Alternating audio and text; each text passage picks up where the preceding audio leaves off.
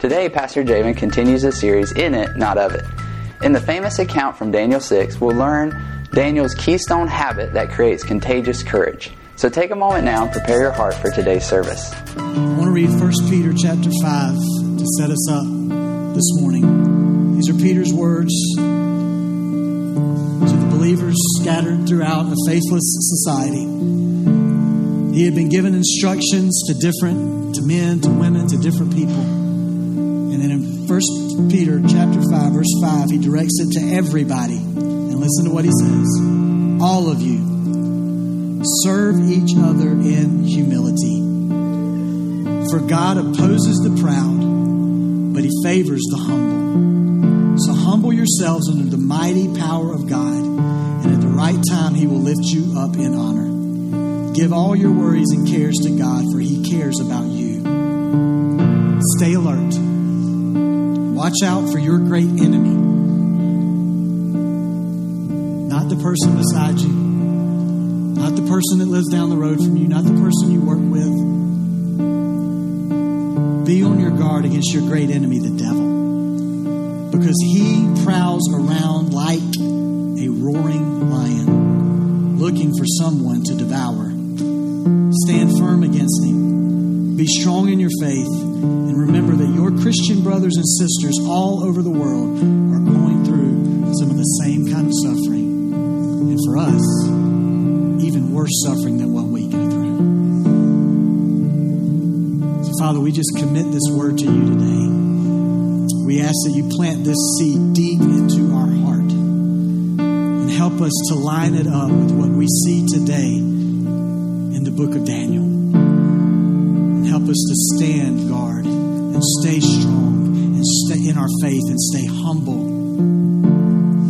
and trust you in every area of our life. It's in Jesus' name we pray. Amen. Anybody have any crazy habits? I mean, there's some crazy habits we can have in this life, right? You know, there's the regular habits we can have. People bite their nails, all kind of stuff. But there's all kind of habits. But and there's some habits that just may be weird that some people. I don't know if anybody ever watched the show Everybody Loves Raymond. The brother Robert on that show, he had a weird habit, and you know, the writers, for them to write that in, they had to have somebody in their life that had a weird habit like that. He touched his chin before he put his food in his mouth. Every time he ate, he touched his chin and then he ate. There can be some crazy habits in our life. There can be some good habits that we have in our life, right? Habits that can create in routines for us. Think about it in this way. Some of you may have your morning routine. They're your morning habits. And when you have those morning habits, those morning routines play out, then for you, it sets you up for a better day, right? If those habits get messed up, then it might mess up your day a little bit as you get started. There's a book that was written by a guy named Charles Duhigg. By the name of the book is called The Power of Habit. And he talks about this, how we can use habits to our advantage. And he talks about how scientists describe habits. They say that habits are this. Habits emerge because the brain is constantly looking for ways to save effort. Now, I know what you're thinking. You're thinking, I know a lot of people whose brains are saving effort. Stop that. Stop thinking that, okay? So, he says, this is why habits emerge, because left to its own devices, the brain will try to make almost any routine into a habit, because habits allow our minds to ramp down more often. You ever been driving somewhere and you think back, when did I make that turn? You did it because it was a habit. That's the way you always go, right? That's the thing about your morning habits. He says that habits happen because there's a cue that sets off a reminder that leads you then into your routine. And then from doing that routine, you have a reward. So you think about your morning routine in that sense. Your cue is your alarm clock. Your alarm goes off. You start your habits, your morning routine. When you get them all done, you have the reward of your day is off to a good start, right? That's kind of how that plays off. But there's some habits that he talks about in this book that are very important in our life. He calls them keystone habits. And this is what he says about keystone habits. He says, keystone habits transform us by creating cultures that make clear the values in our life that, in the heat of a difficult decision or a moment of uncertainty, we might otherwise forget. In other words, there's keystone habits in our life that when some situations arise that try to take us off our course, those keystone habits remind us of what our values are and keep us focused to move forward. So that situation becomes our cue of our keystone habit. Right? So we're going into Daniel chapter 6 today. And we're going to see that Daniel has a keystone habit in his life. And you probably know what it is. It's been playing out ever since we met Daniel in Daniel chapter 1.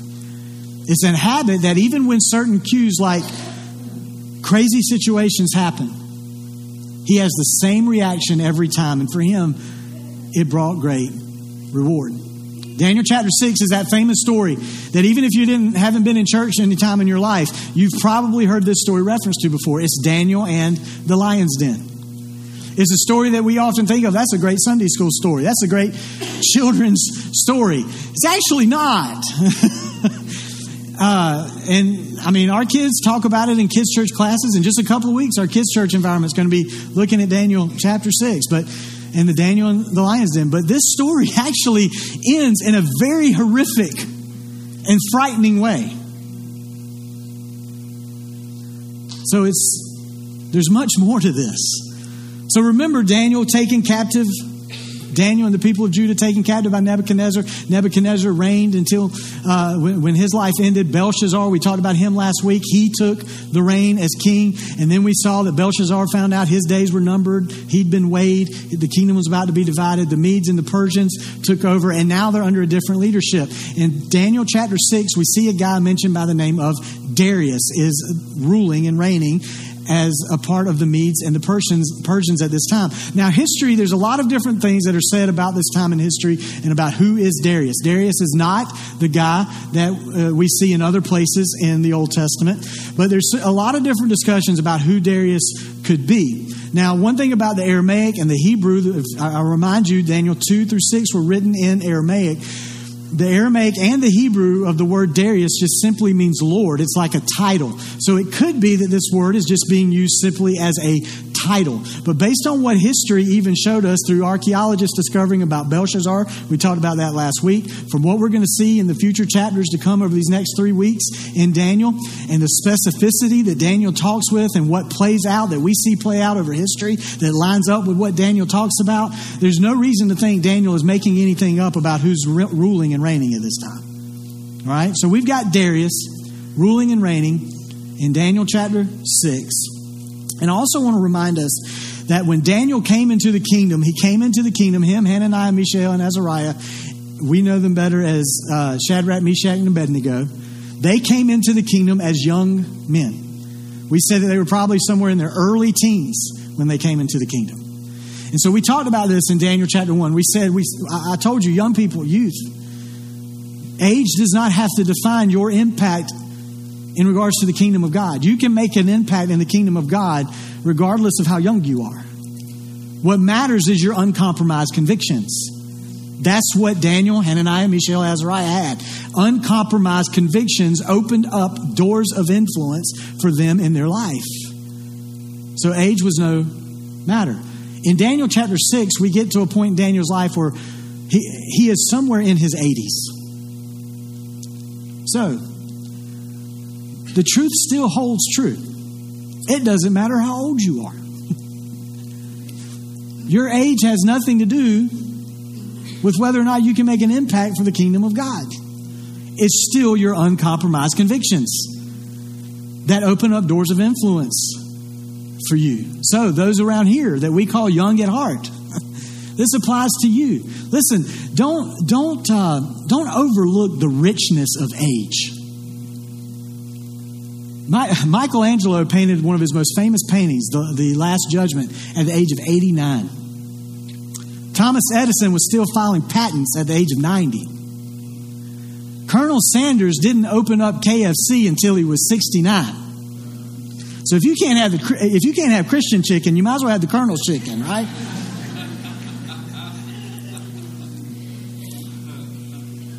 John Wesley, who's a prominent preacher in the history of the church, is said to have still been preaching at the age of 85, many believe 2 to 3 times a day. We may retire from vocations in our life, but we never retire from our devotion to God. There is always a purpose. There's always something that you can do in your life, even if it's behind closed doors, on your knees in prayer for the church, for the people of God, for your family, for the nations, whatever it may be. But for some of you, even your age, you can still do more than that. So, let's jump into Daniel chapter 6. Darius is in charge. Darius keeps some continuity in the kingdom because he keeps Daniel as one of those in charge as well in the kingdom. In Daniel chapter 6, let's start at verse 3. He says this: Daniel soon proved himself more capable than all the other administrators and high officers. Because of Daniel's great ability, the king made plans to place him over the entire empire. Now, I want us to see this verse in the English Standard Version. Some other versions say it this same way. Daniel became distinguished above all other high officials and satraps because of an excellent spirit that was in him. Now, remember, we've talked about this over the last several weeks. You know, Daniel has had this spirit about him that has been recognized by many leaders in the kingdom. A spirit that was different than the spirit of the other wise men and other leaders within their land. Daniel had distinguished himself because of the Spirit of God that was in him. And the Spirit of God that was in him allowed him to be one of the finest amongst all those in the kingdom. And it gave him this opportunity to work with excellence and to live a life of character. Aristotle, he was a Greek philosopher. This is not Bible. This is just a quote from Aristotle. He said, "Excellence is not an act, it's a habit." Now, maybe he got that from learning about Daniel. Because Daniel had a habit that we're going to see in just a few moments that cultivated this spirit of excellence that was in his life. Let's keep going. Verse 4. Then the other administrators and high officers began searching for some fault in the way Daniel was handling government affairs. But they couldn't find anything to criticize or condemn. He was faithful, always responsible, and completely trustworthy. So they concluded, our only chance of finding grounds for accusing Daniel will be in connection with the rules of his religion. Now think about this. How awesome would it be? Just imagine this for your life. If the only thing people had against you was how faithful you are to God. Honestly, I wish I could say that about myself, but I'm sure there's some things about me. One sitting right over here on the front row, she can point out some things about me because she lives with me, but she still loves me. Right? But this was Daniel. The only thing they could find about him was he was too faithful.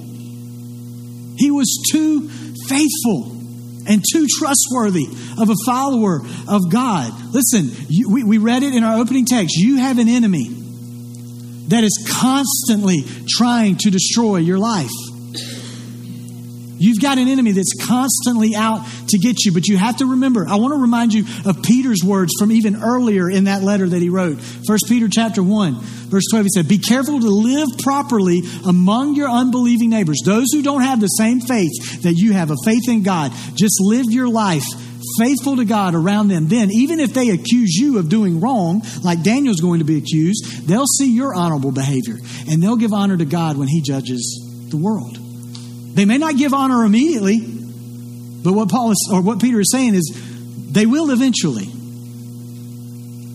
And they'll understand, oh, that's why they lived the way they lived. The spirit of Daniel had been recognized by King Nebuchadnezzar. We talked about last week by the king, by the queen. But Daniel shows us it is possible to have good character in a bad world. It's possible. Daniel kept being promoted even as a captive. And this happened in every kingdom, no matter who the reign was. So how did Daniel avoid pride? I believe it's the habit that he had in his life that we're going to see in just a moment. Let's go to verse 6. So the administrators and high officers went to the king and said, "Long live King Darius. We are all in agreement." Now stop right there. Now, everybody that was in that room in front of him were all in agreement. But Daniel, who was also one of the leaders that the king was getting ready to put over the entire empire, I can guarantee you, he was not in agreement with what they're about to say. Okay? They say this. We're all in agreement. We, administrators, officials, high officers, advisors, and governors. In other words, they're saying everybody, even if they're not in the room right now, everybody's in agreement that the king should make a law that will be strictly enforced. Give orders that for the next 30 days, any person who prays to anyone, divine or human, except to you, your majesty, will be thrown into the den of lions. And now, your majesty, issue and sign this law so it can not be changed. An official law of the Medes and Persians that cannot be revoked. So King Darius signed the law. So listen, Daniel's weak spot, we saw it was his faith. He had too strong a faith. That was his weakness. That was a good weakness to have. Darius' weak spot is what we've seen Nebuchadnezzar's weak spot be. Belshazzar's weak spot be. It's what every ruler's weak spot was. It was his ego. So these men go and they play to his ego. And they say, "King, let's put in a law that says that no one's going to pray to anybody except to you. You're the only one they're going to bow their knees to and seek for the provision of whatever they have in their life." It wasn't abnormal for kingdoms to play to a leader as if they were God, or to treat a leader as if they were God. That wasn't abnormal. It continued to happen all throughout history. In fact, there's leaders across this world today that I guarantee you they see themselves as God, not just as kings. And they rule that way. But they're playing to his ego, and what they're doing is they're deceiving him. They're deceiving the king. These are the tactics of our spiritual enemy. They've been the tactics ever since the beginning. If you remember the book of Genesis and what happened in the garden, the enemy came to Eve and he deceived her and he said, "You can eat this fruit. Here's what's going to happen. God knows if you eat this fruit, you're going to become like God." The enemy plays to our ego. That's what he plays to. And he's trying to tempt us. He's trying to deceive us. We talked about this a couple of weeks ago. There comes points in our lives where we get stressed and we try to take the sovereignty out of God's hands because we think we can do things better. But we have to be on our guard, like Peter said, so that we're not misinformed, so that we're not manipulated, and that we're not deceived. Misinformation can lead to wrong conclusions in our life. There's a lot of things in our life we think we allow ourselves to be deceived by. The enemy can make us think, it's okay, you can do that, you're all right, nothing really bad's going to happen. You can keep talking to, it's just a friendship. It's okay, go to lunch with them. It's just a friendship. And before you realize it, that friendship has destroyed a marriage.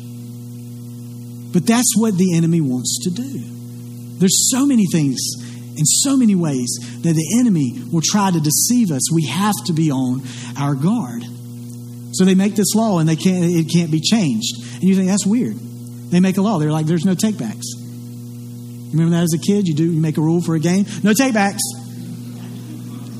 This is what's going on in the... But this was custom. This was custom in their time. And they did this so that a king, just because the king was in a bad mood that day, they couldn't make some crazy law.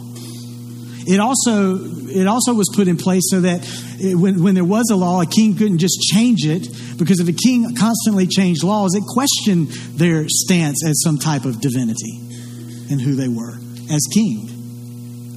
So they make this law, no takebacks. Let's look at verse 10. Daniel chapter 6. But when Daniel learned that the law had been signed, listen to what he did. He went home and knelt down as usual. in his upstairs room with its window open toward Jerusalem, he prayed 3 times a day, just as he had always done, giving thanks to his God. This is it. This is the keystone habit that was a part of Daniel's life and that we had been seeing ever since we were introduced to Daniel. It's where his character came from. It's where his convictions were fortified. It's where his courage was strengthened. It's what instilled in him an unwillingness to conform and kept him grounded. Daniel responds to this edict, to this decree, and just doing what he always did. His habit. He prayed every day consistently, and this prayer kept him grounded. Even though Daniel was a captive, prayer kept him free. So he went back immediately and he prayed. This wasn't some kind of point Daniel was trying to make. This was just Daniel doing what Daniel always did. Daniel would have known the prayer of Solomon that we see in 1 Kings chapter 8, where Solomon, the temple had been built, and Solomon prayed these words. He said, if anybody is ever outside of Jerusalem, God, let them know they can turn to this holy place where your temple is, where your presence is, and they can pray and they can seek you. Daniel would have known that. Daniel would have known the words of David in Psalm chapter 55, Psalm 55, verse 17. He would have known the words of David, where David said, I pray morning, noon, and night. Daniel knew the teachings of those before him, and he knew the value of prayer. So every day, as usual, he went up to his room. At his window, he faced Jerusalem, his home, where the temple of God was, and he prayed 3 times a day. See, Daniel knew how to respond even when a situation arose that would cause him to question his values. We had already seen Daniel do this one time in Daniel chapter 2, when Nebuchadnezzar said he was going to kill all the wise men because they couldn't tell him what his dream was. Everybody else is panicking, running around. He's going to kill us. Some probably even paralyzed by fear. We said we saw in Daniel chapter 2, he goes back to Hananiah, Mishael, and Azariah, and he tells them, boys, we need to pray. See, when we have these situations arise in our life, if we panic, here's what happens. We begin to try to work in our own power, and we don't get very far. If we're paralyzed by fear, we're not working in any power because we're paralyzed. We can't do anything. But when we pray, we release God's power to handle a situation that we are powerless to do anything about. And not only that, we bring peace to the panic through our prayer. See, in this moment of Daniel chapter 6, Daniel just goes right back to a holy habit that he had developed in his life. Paul wrote in his letter to the church of Philippi in Philippians chapter 4, we see it. He said, be anxious about nothing, pray about everything. In other words, what he's saying is, he says, look, there's so much in our life. There's so many opportunities in our life for us to be anxious. But that anxiousness is not worth our time, is what Paul is saying. And I know it's hard, but he said, you know what is worth our time? Prayer. Prayer is worth our time all the time. When you think you have nothing else you can do, you can pray. And Daniel knew this. And so the guys come along and they see Daniel in his upstairs room. I don't think they were just walking by and went, oh, there he is. No. They were plotting. They knew this was going to happen. So they were on a stakeout. And as soon as they saw him go up there, they went back to the king. But here's the thing. It wasn't that Daniel did everything in secret. He did things, there was things about his faith that he did in private, but his faith was never secret. And so he goes back. Or they go back to the king. Let's look at what happened. Verse 14. Hearing this, the king, verse 13. Then they told the king that Daniel, one of the captives from Judah, is ignoring you and your law. He still prays to his God 3 times a day. And hearing this, the king was deeply troubled. And he tried to think of a way to save Daniel. He spent the rest of the day looking for a way to get Daniel out of his predicament. In the evening, the men went together to the king and they said, "Your Majesty, you know that according to the law of the Medes and the Persians, no law that the king signs can be changed." So at last, the king gave orders for Daniel to be arrested and thrown into the den of lions. And the king said to him, "May your God, whom you serve so faithfully," again, his faith wasn't a secret. "May the God you serve so faithfully, may he rescue you." Listen, this king was deeply troubled. Deeply troubled. I want to point this out because some versions say it this way. It says he was displeased in himself. I think there's truth in both of the aspects of this. The word that this word is being derived from, it can mean that it's displeasing to him or it's displeasing. But the root of that word means that it makes oneself stink. So there's truth in this. One, Darius is disappointed in himself because he allowed himself to be manipulated and deceived by the other leaders because they knew the favor he had over Daniel, and he was about to appoint him over all the land. He's probably thinking to himself, Daniel wasn't in the room. I should have went and found Daniel and asked him his opinion. I imagine he was very displeased with himself, but he was also in distress because he loved Daniel. And now he's got to put this law into effect to the one that he loves. And so Scripture tells us that he's fasting. It's not a fast like we think of. What it just means is he kept everything away from him. He didn't have any entertainment come that night. He didn't have any food brought to his room. There was nothing. He sat in his room and he was stressed out. He was awake all night in a panic, wondering what is going to happen to Daniel. But the whole night Daniel was in there with this stone sealed over this lion's den. Daniel wasn't in a place of panic. Daniel was asleep. And God was with Daniel through all of it. As I told you earlier that excellence is not an act, it's a habit. It's what Aristotle said. The same can be said about courage. The courage to stand, it comes from a habit in your life. The spirit of Babylon in our world that still exists today, it is constantly trying to get the followers of God to conform to the spirit of this world, rather than allowing yourself to continually be transformed by the Spirit of God. And here's what the spirit of Babylon wants to do in every generation. It doesn't want to just teach the next generation or a new generation. The spirit of Babylon wants to raise a new generation. And that's why we need to be strong in our faith. And we must have a habit in us that creates this spirit in us, the spirit of excellence and the spirit of courage that gives us a courage to stand in our convictions and to set ourselves apart so that those who do not live this way, we said it last week, they know where to come when they need someone to come to. So here's what happens. Daniel chapter 6, verse 17.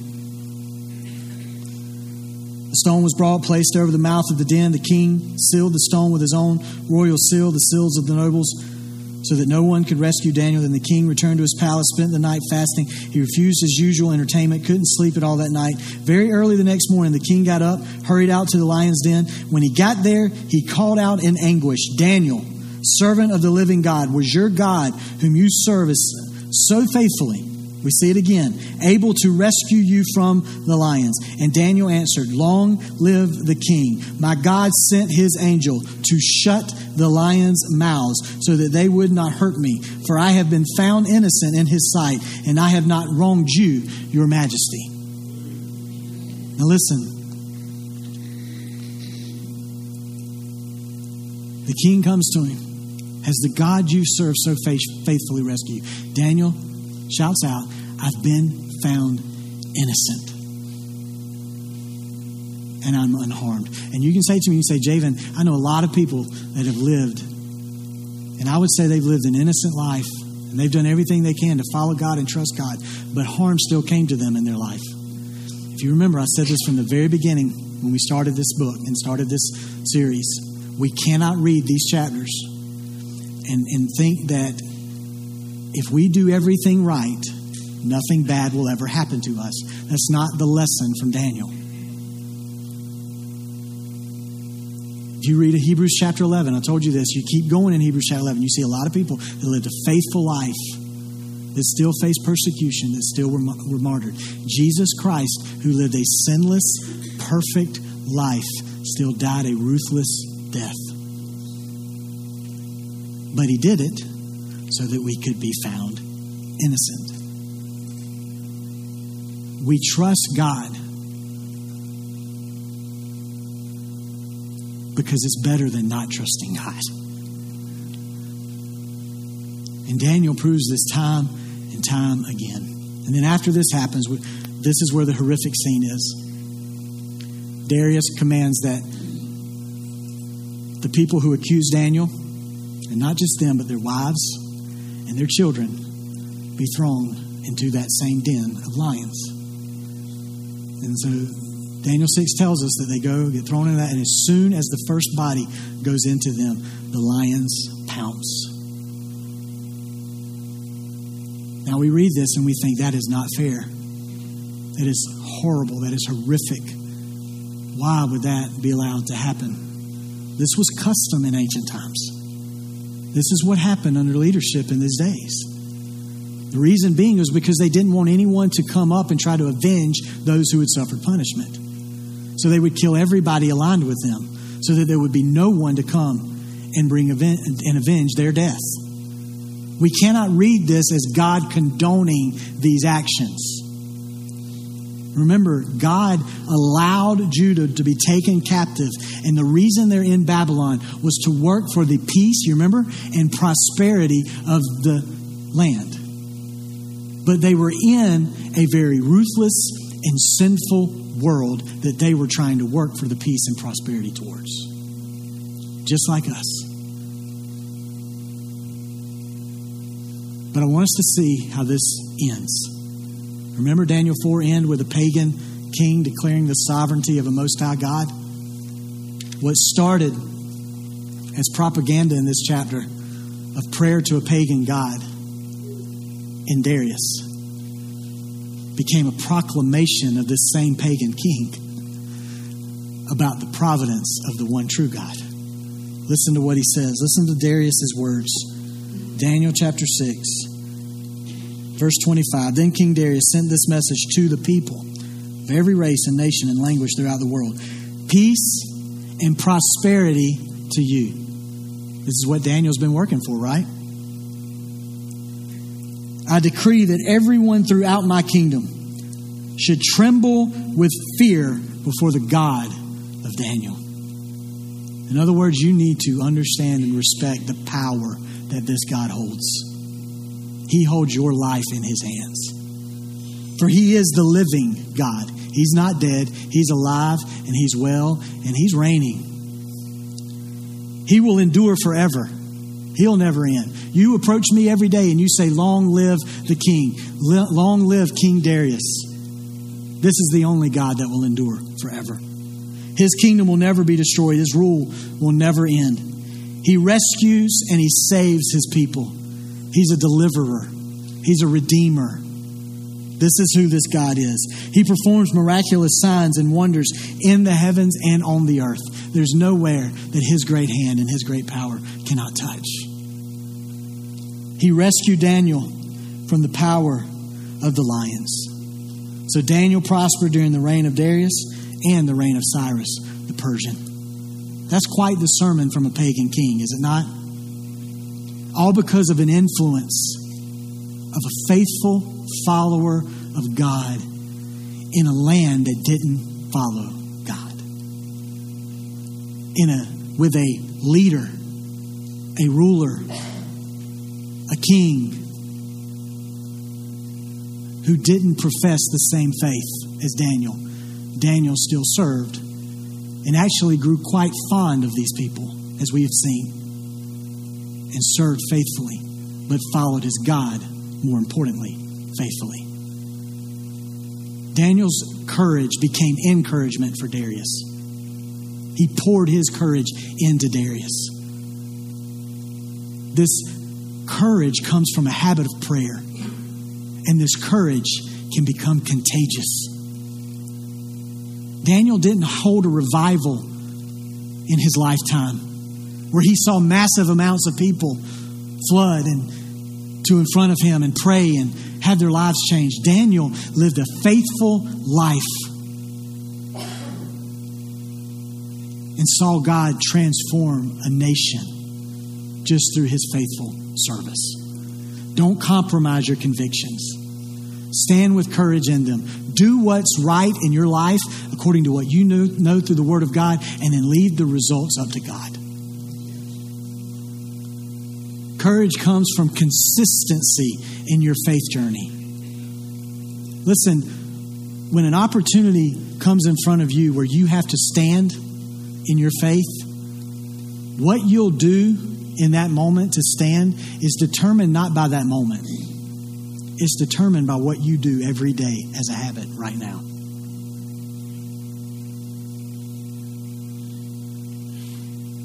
What would your habits create in you to stand? And listen, as we wrap up, this world, we got to know this world will never be a God-forsaken world. We'll hear that phrase often said from time to time, this God-forsaken world. This world will never be a God-forsaken world because God sent Jesus in love to this world. Jesus, we said it already, he died. He lived a perfect life, an innocent man. But he died a ruthless death. He was put inside a cave, much like a pit, and had a stone rolled in front of him, just like what happened with Daniel. That stone would be rolled away, and just like Daniel had a friend come running to his pit, Jesus had a bunch of friends come running to that tomb. They couldn't find Jesus. And then Jesus appeared to them, and they saw a risen and glorified Savior. And then Scripture tells us that Jesus ascended. Daniel was given the seat right beside the king's throne. Jesus sits on the throne right beside God. Not an earthly king, but the king over this sovereign, or a sovereign king over this world. And he rules and he reigns forever. And because of what Jesus did for you, you can be declared innocent. Even though we are full of a life of sin. The Apostle Paul wrote in Romans, he said, there is therefore now no condemnation for those who are in Christ Jesus. And God has sent His Spirit to work through you, to be His voice of hope to a world that is lost in a spirit of Babylon. Remember our opening text. Peter says, stay on guard. Don't be deceived. Don't fall prey to your ego. Be on guard. Stay humble. Because your enemy's, he's roaming around. He's roaming like a what? Like a lion. Because what he wants to do like a lion is he wants to seize his moment to pounce. That's what he wants to do. But listen, the same God that shut the mouths of the lions in that den with Daniel, He can shut the mouth of that lion that's roaming in your life, seeking to devour you. But the way you stand on guard is through a habit of prayer. And you trust His promise that even though you're strangers in this land, one day you'll be with Him in a kingdom that reigns forever. And I find it very interesting that as this section of Daniel closes, and we're about to go into a section of Daniel that's really interesting. If you've never read Daniel chapter 7 through 12, it's interesting. And it's difficult. But it's interesting to me that he ends this section talking about what happens. I'm not an English teacher, but I think it's poetic. That he ends this section in Daniel chapter 6 with a story centered around lions. And he's about to go into a section where he talks about a future to come. A future that is secured and in the hands of the Lion of the tribe of Judah. See, Jeremiah prophesied in Jeremiah chapter 51 that Babylon would fall. John, in his vision, in Revelation chapter 14 and in chapter 18, we see where he prophesies in a vision very similar to some of the stuff that Daniel's going to talk about in Daniel 7 through 12, that this Babylon, this spirit of Babylon, it will fall. And Daniel, we're going to see in his coming chapters, he's told that this future is sealed. It's sealed. But John tells us in Revelation chapter 5 that there's one who's worthy of breaking the seal. And there's one who brings the demise of this Babylon. Revelation chapter 5, verse 5. One of the 24 elders said to me, "Stop weeping. Look, the Lion of the tribe of Judah." Where did Babylon come? Where did Daniel and his boys come from? Judah. The Lion of the tribe of Judah, the heir to David's throne. He has won the victory. We are not in a place worshiping a God believing for victory. We are worshiping a God who has already obtained victory. We are living a life faithfully serving a God who we're not hoping is going to win, who's already won. So create in your life a habit of prayer, of God's Word, of worshiping the one true living God who endures throughout all time.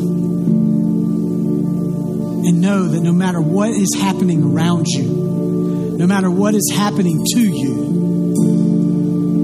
God will deliver you. He may deliver you from, He may deliver you through, He may deliver you by, but He'll deliver you. So some of us, as we close this time today in worship to a risen God, King, in Jesus Christ, our Savior, our Lord, the one who rules and reigns forever. Some of you need to begin to make a proclamation of faith, declaring for God to shut the mouth of the lion that's trying to seek and destroy your life. Because you know there's a lion trying to attack you. There are things that he is deceiving you with left and right in this life and in this world. And you need to begin to pray and you need to proclaim, God, I need you to shut the mouth of that lion in my life. You're the Lion of the tribe of Judah. You reign victorious. He has no reign in my life. So, Father, I'm asking you to raise the valleys, to lower the mountains. Some of you need to make that proclamation. Some of you, things are going well for your life right now. So you just need to pray, God, help me to be used by you, that my life of faith and courage to you prepares the way for you. That's a voice for you. But as we close today, you may need to come around here and worship in victory. You may need to bow. You may need to kneel. I don't care what you do. But church, I want you to worship and proclaim victory today in your life through the Lion of the tribe of Judah. If you need prayer in any way today, we would love for you to reach out to us. You can go to our website, bwccamden.com, go to our contact page. You'll find a link there to request prayer or send us anything that you would like to communicate with us today. Or you can also simply text the word prayer to 803-676-7566. And we will be back in touch with you to find out how we can be in prayer for you. God bless you. We hope that you have a great week.